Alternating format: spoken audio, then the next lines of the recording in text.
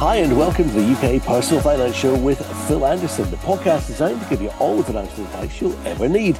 This is episode 164, where in a moment we chat investment and pension charges.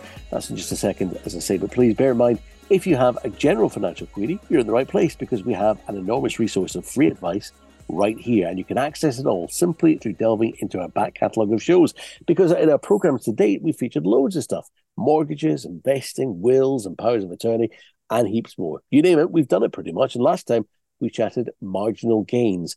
Find the UK Personal Finance Show with Phil Anderson on Apple or wherever you get your podcasts, and you'll get us there. As I say, an enormous resource, all available for free. Find our previous shows after listening to this one and have a binge on what you need. While you're there, if you could rate and review us, for instance, you could tell us what we need to address to help you out and follow the show. And then that way, you'll get that episode when we record it next time. I'm John Ellis, and here's the start of our show, Phil Anderson. Hi, Phil. Hi, John. How are you today? Good, thank you. Okay, so we're going to rewind a little bit and say that bit again. If you could rate and review us, for instance, you could tell us what we need to address to help you out. And someone who's done just that is Rob in the West Midlands, who says, I listen to your show each and every Monday on my drive home from work. Boy, he's keen. I'd like to hear an episode on the different charges involved with investments, pensions, etc. For example, advisor charges, ongoing charges, discretionary fund charges. All seems a bit confusing. Thanks. Well, thank you, Rob, for getting in touch. Let's get our teeth into this one then, Phil. A show on investment and pension charges. Shall we start with investment? Can you explain the various charges associated with investment products? I'm told this includes things like management fees, platform fees, and transaction costs. I say I'm told because I can't bluff. I mean, I don't know a blasted thing about this stuff at all, Phil. Oh, definitely. There's so many different types of fees, so many different names for different fees. So we'll probably cover a lot of different things today. But what you tend to find, investment products, they'll tend to come with various different charges. So like you say, you can have management fees. They're typically charged by the fund manager for overseeing the investment portfolio. You can have platform fees. So what a platform is it's basically just a hosting site almost. So the platform provider, they've got this platform there where you've got access to usually thousands of different funds. So the platform provider, they'll charge a fee for using their investment platform. And that platform's somewhere where you can buy and sell assets.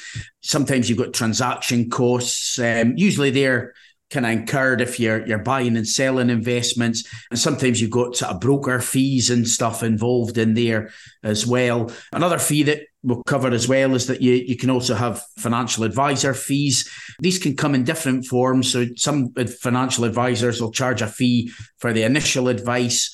Some financial advisors will charge a fee for the ongoing advice, and many will charge both. So they'll charge you something for setting something up initially, and then you've got the option whether you can pay for the ongoing financial advice thereafter as well. So there's a plethora of different kind of fees and charges, but we'll probably cover quite a lot going through the show today. Wowzers. So everyone gets a slice, a sliver. Now, we've spoken about investment strategies before, and I remember you can go for kind of one of two ways, depending on your experience and how much you want to get involved. So you might not know a thing and you want to rely on the experts to cover that end off for you. I'd be in that category. Or you might well have exactly the plan, but want someone else to sort of execute it. So you instruct them and they still offer advice. But the point is, you're much more involved, I think. Phil will tell me if I'm right in a minute. But how do these charges differ between active and passive investment strategies? And what should investors consider when choosing between them, Phil?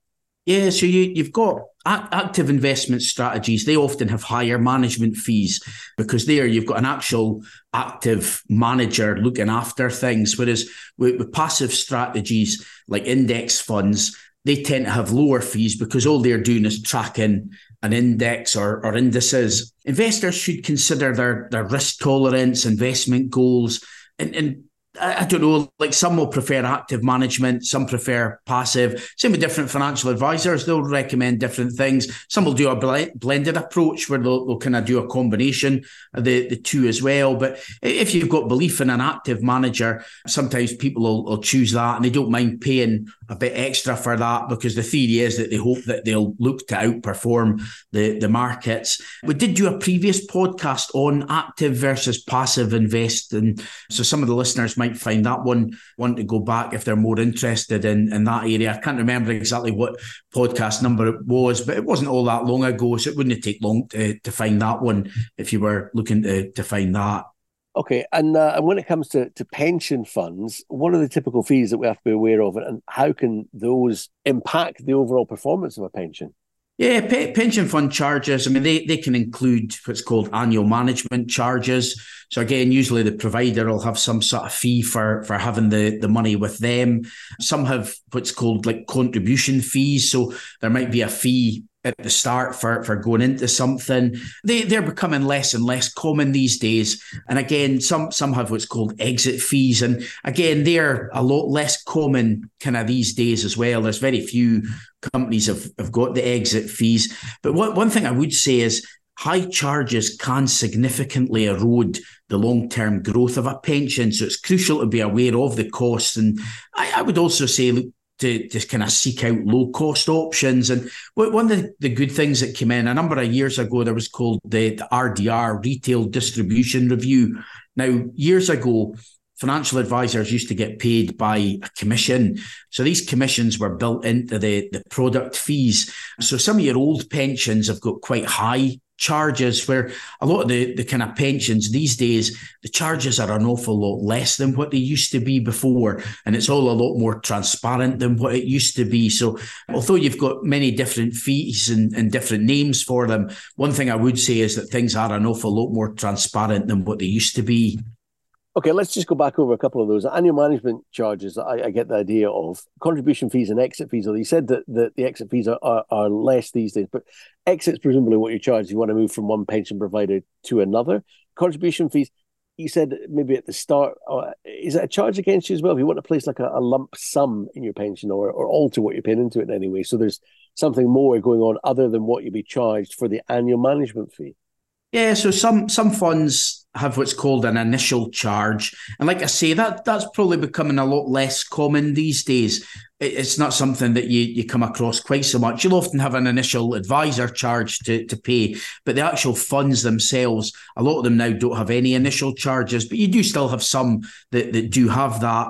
And what that is, it's where the fund manager may charge something for investing in that fund. If they're buying different shares, for example, they've got costs for doing that, things like stamp duty and stuff to pay. So that's why they're maybe that sort of fees for going into funds, but that sort of fees are an awful lot less common these days.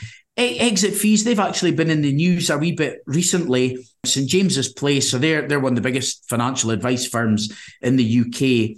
They recently came away and said that they're doing away with their exit fees for all new business, but it's not coming in until the second half of 2025. So that's actually been in the news, but they're about the only ones that actually charge exit fees on any new monies going into things these days. Again, that tends, after this RDR, the Retail Distribution Review, exit fees have kind of almost became a thing of the past. Well, one thing I would note, though, is you've got some old policies. They might have some sort of exit charges. Again, in the old commission days, what companies used to do is they used to pay a commission to the advisor for setting it up. If somebody moved that away within a certain time frame, there may be sort of penalties to pay. But again, it can be possible, but you don't come across that all that much these days. The only ones, like I say, that most of the time, if there's exit penalties to come out of something, it's quite often the St James's Place investments that can often have them. Okay, now there are differences in charges, I assume, as well, between workplace pensions or self-invested personal pensions and state pensions in the UK.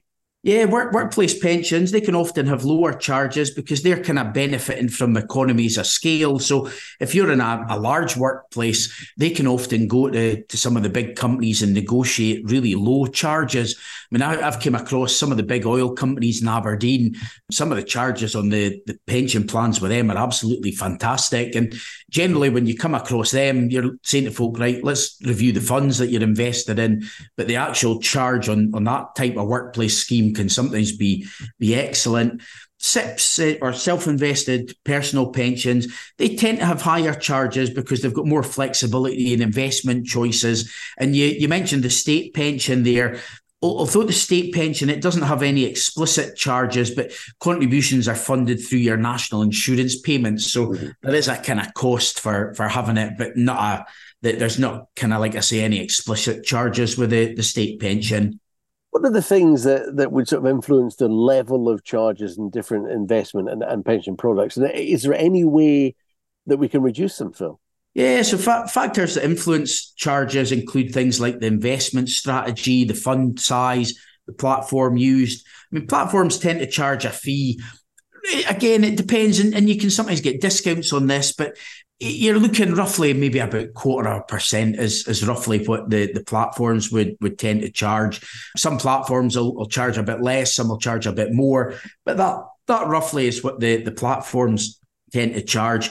But you can minimize your costs by comparing the fees and choosing low cost investments, and understanding the impact of the charges on the long-term returns is really important as well. And I often used to look at, for example, people's pensions and say, right, what's the charging structure on it? How much are you paying? You would look at that. And if you could save them money on charges, you could kind of guarantee that. What you couldn't guarantee was how something would perform. But one good thing with the charges is it's quite easy to kind of compare and look at that. And financial advisors have got tools where they can run through, they put all the figures into that, it works it out, and then it can say, look, your current investment, if it grows at X amount per year or whatever percentage a year compared to this new investment that we're recommending, and the difference to you if they both did exactly the same would be X or Y or whatever it is. So again, financial advisors can help you compare the costs and charges on the various things as well. What about hidden charges in this world, Phil? Is there anything that we have to look out for along those lines? There usually is. Yeah, but when you say hidden charges, one good thing is that, like I say, everything's a lot more transparent than what it used to be years ago. I would say probably what I would almost class as hidden costs. I mean, some companies have got what's called a bid offer spread. And basically what that is the price of the units when you're buying is different from the price of the units when you're selling. So there can sometimes be a difference of 5% there. So again, that's where they're making some money there. Some companies charge what's called performance fees. So that's another type of fee that can sometimes come up. Some funds, the fund actually can be losing money and they can still get performance fees. And the way that works is the performance fees are usually, each fund is normally, it's got like a benchmark against other funds of a similar nature. And it could be that fund might be outperforming similar types of fund, but theoretically it could still be losing you money, for example, and then they're still getting a performance fee on that. So that's something that comes up from time to time. You sometimes get sort of custodial charges. Investors, they kind of need to be careful. And what I always say is review the various fund documents, because there are, all the disclosures are there to try and identify these sort of almost kind of hidden charges. But like I say, everything should be a lot more transparent. And if you are using a financial advisor, they would be able to go through all the costs and charges in a lot more detail. They can give you like personalized illustrations that show all of that sort of thing as well. But not only can they go through the illustrations or give you the illustrations, they can actually go through it and kind of explain all the impact of the charges and exactly what everything is as well.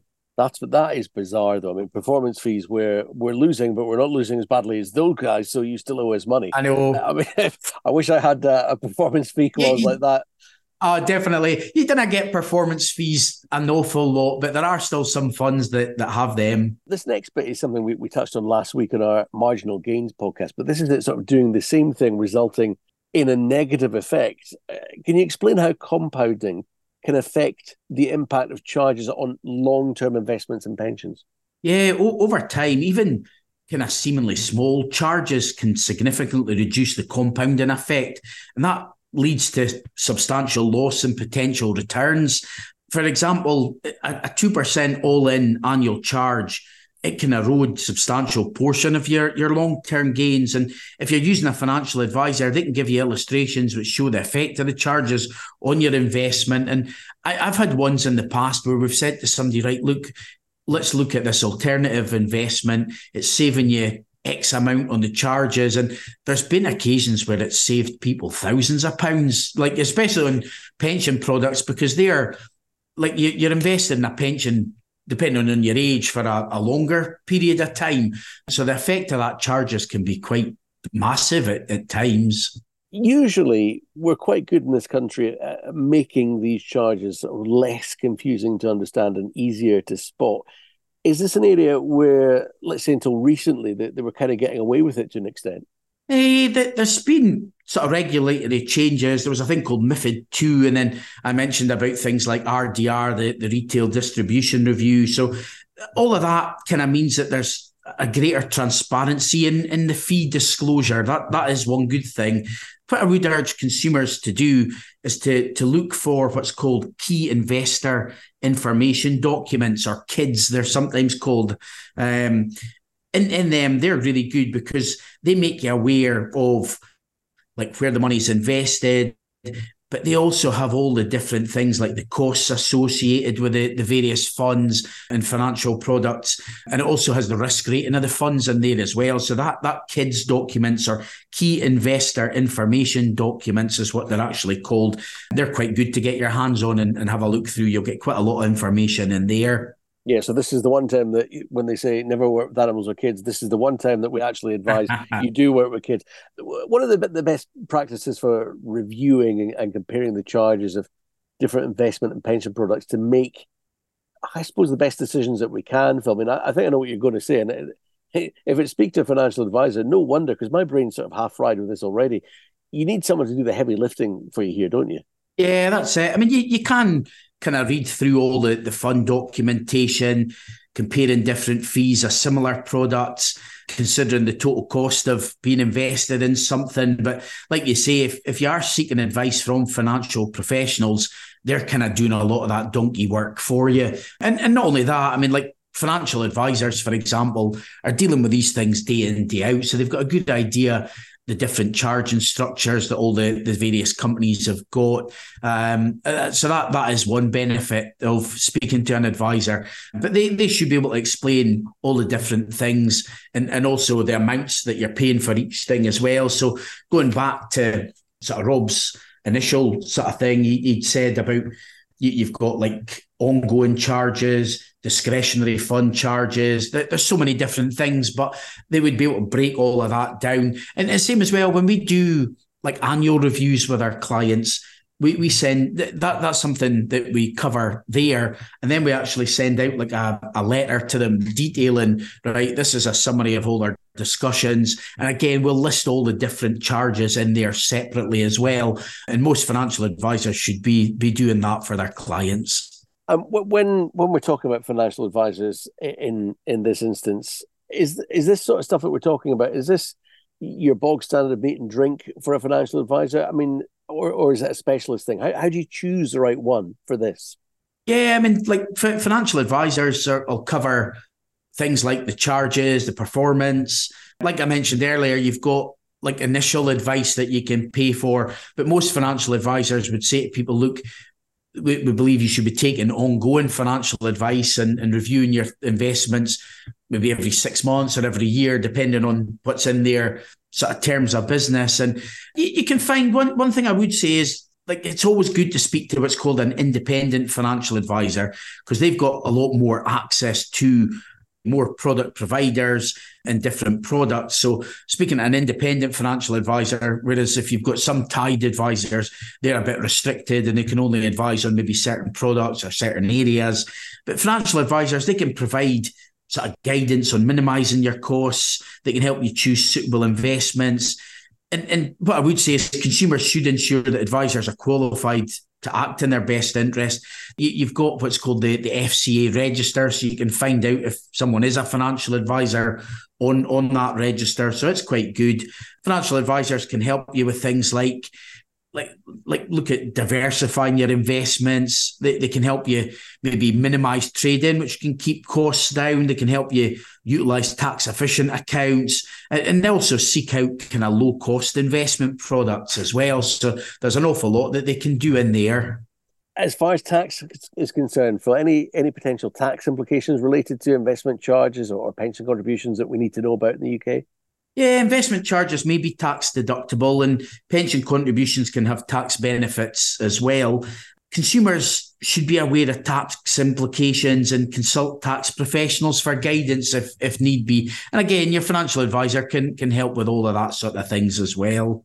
Have you got any real life examples where someone sort of navigated these waters and still achieved their goals? Yeah, we've spoke a lot about fees and costs today, but what we haven't really touched on much is the actual benefits. And several studies in the past, they've highlighted the advantages of people taking financial advice and paying for ongoing financial advice. And there's quite a number of these studies out there that kind of highlight figures saying, look, if you take ongoing financial advice, on average, you would be X amount better off over a period of 10, 15, 20 years, however long it may be. But to give you an idea, when I was advising clients, I used to recommend Royal London quite a lot for pensions. Now, over time, the majority of the clients that I put into that pensions, they've done pretty well. I mean, on a £50,000 pension pot, their annual management charge was just 0.4% a year. And this would actually reduce if you had more money in your pot. So, for example, if you had 100,000 in your pension, their actual charge in that situation would only be 0.35%.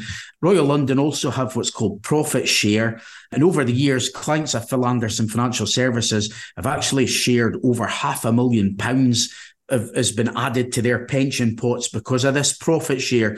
They're what's called a mutual organisation, so they don't have shareholders to pay. So the profits that they're making is going back towards kind of better service. And one of the things that they do is they give this, it's almost like a rebate on some of the charges. And last year, the profit share rate was 0.15%. So again, going back to someone that had maybe £100,000 in their pension pot, effectively, that means that they're only paying 0.2% for their the product fees on that pension, and then they would have any ongoing advice fees on top of that as well. But that's one thing. Over the years, a lot of the costs of the products came down massively over the last number of years.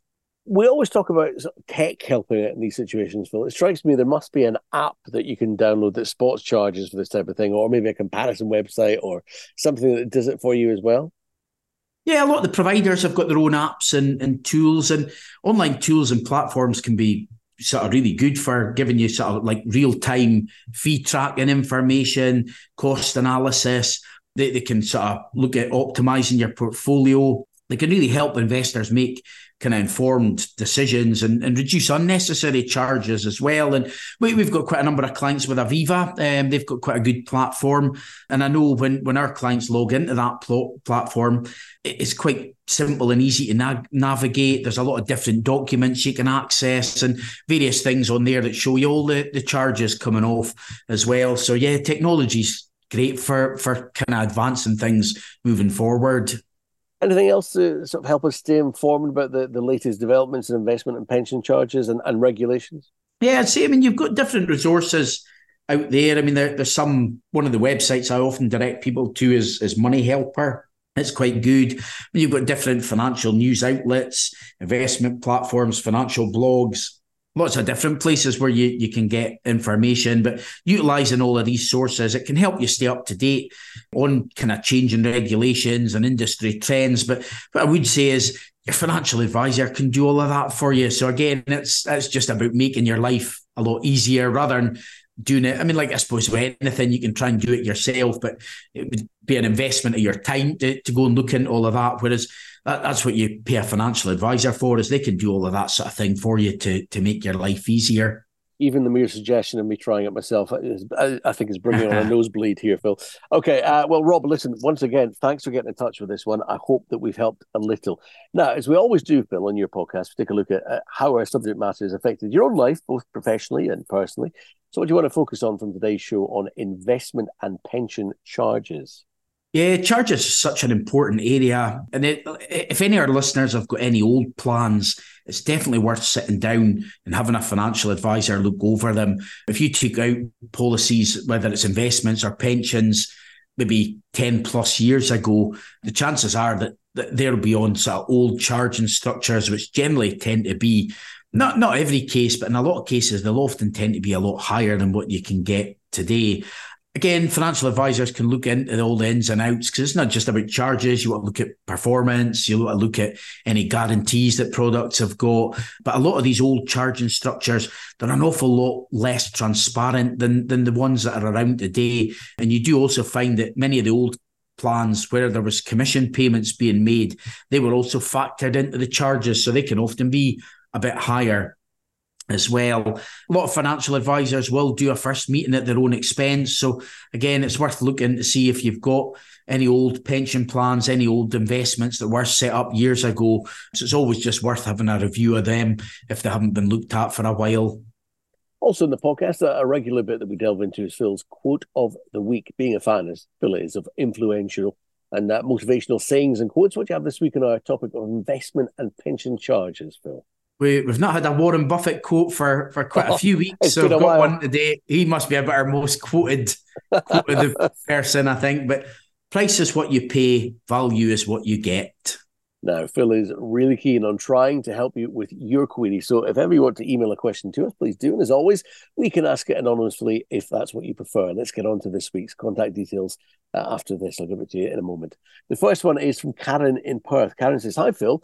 I have a private pension plan, and every year I'm sent a statement telling me how my pension's doing, providing examples of what my retirement options might look like, and explaining what I'm due in pension tax relief.